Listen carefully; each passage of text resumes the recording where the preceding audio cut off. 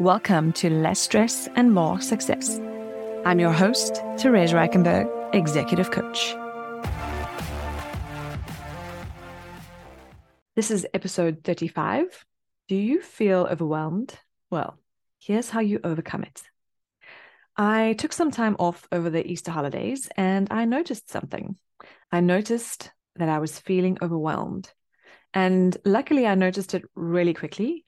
And it's an emotion that I know very well from my pre-coaching days.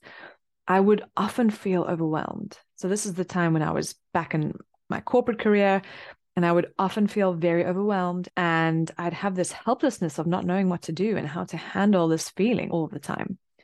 But now I understand overwhelm as an emotion, and I have some really simple tactics that help me process it and gain back control really quickly. So I actually don't experience this emotion very often anymore. And this is such a huge win for me. This is one of the reasons why I believe so strongly in coaching, one of the things that it's really helped me to do. And if you're someone who feels overwhelmed often, then you'll know how debilitating it is and how it can be paralyzing and how it can also bring up all sorts of other negative thinking and emotions too.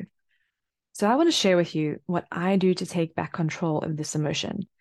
And now that I do this, it doesn't even come up for me anymore, even though my workload is much more than my corporate days, even though my income has more than tripled, even though in the last 2.5 years, I've moved countries, built my business in a new country, moved house 3 times. It's almost like I've reprogrammed my response to this emotion so that I don't allow it any airtime anymore because I know it's not helpful. And that's the first step to dealing with feeling overwhelmed, is to recognize that it's not helpful in any way. Feeling overwhelmed causes procrastination and paralysis for many people. So when you're thinking, I have so much to do in so little time, and you feel overwhelmed, and then you procrastinate, well, guess what? You then have less time to do all the things that you need to do. So first, realize that staying overwhelmed is not helpful. Next, write down everything that you need to do. I would normally take 20 to 30 minutes to write down all of the things that are overwhelming me. And one of the things that has triggered this emotion in the past is before I go on vacation. It's so funny how you get overwhelmed just before something that you're really going to enjoy and look forward to. So I just write down everything that I need to do before we leave to go on vacation. And writing everything down and getting it out of your head is so incredibly helpful because it allows you to look at the reality of the situation. What are all of the things that you need to do? What are all of the things that are triggering this feeling of overwhelm for you? And when you can see your list of things visually, it makes it so much easier to make decisions about them instead of catastrophizing about all of the little details that are literally doing bumper cars in your brain. So the third thing to do, when you've written down your list of everything, what you might notice is that some of those items aren't even important or urgent for right now, and they might be easy to delete or delegate to someone else. You'll only know that if you've written it all down. What you also might notice, and I think this is one of the causes that we feel overwhelmed in the first place, is that there are items that you know you won't be able to get to in the time that you have available. Like, let's just say you're about to go on vacation or you're about to leave for a business trip and you have this long list of things and you're looking at it and you know that on that list, there are a couple of things that you definitely won't be able to get to. And what we're really afraid of is saying to someone that you cannot do it, or even admitting to yourself that you won't be able to do it in the time available. Sometimes we have high hopes about what we can accomplish. We have great ideas.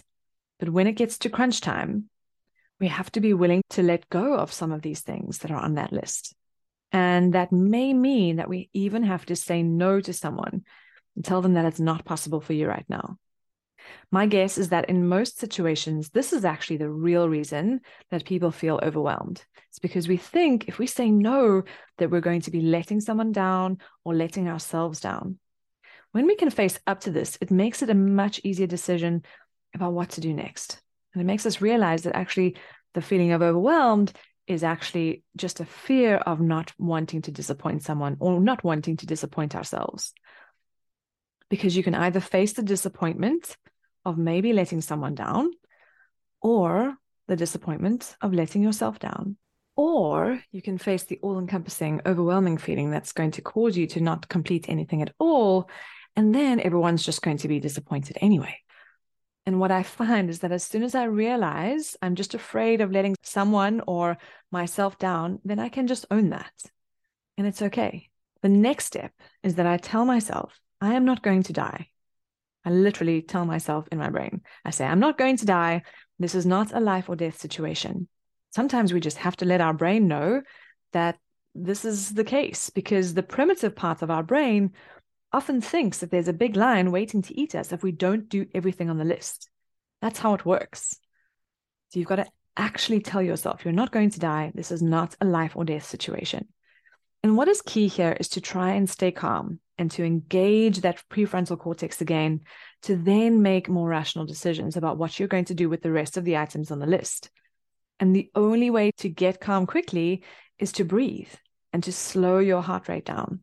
And in tomorrow's podcast episode, I'm going to be speaking about a specific deep breathing technique that I use that really helps me in certain stressful situations. The next thing to do is then decide, what are the musts on your list? What must you complete now and first?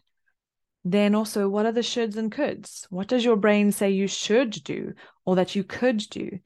And I would really, really consider delegating or delaying those, knowing that it might disappoint somebody, but that's okay. And then be tough and decide on the items that you definitely will not do, that you're definitely not going to get to in the time that you have available.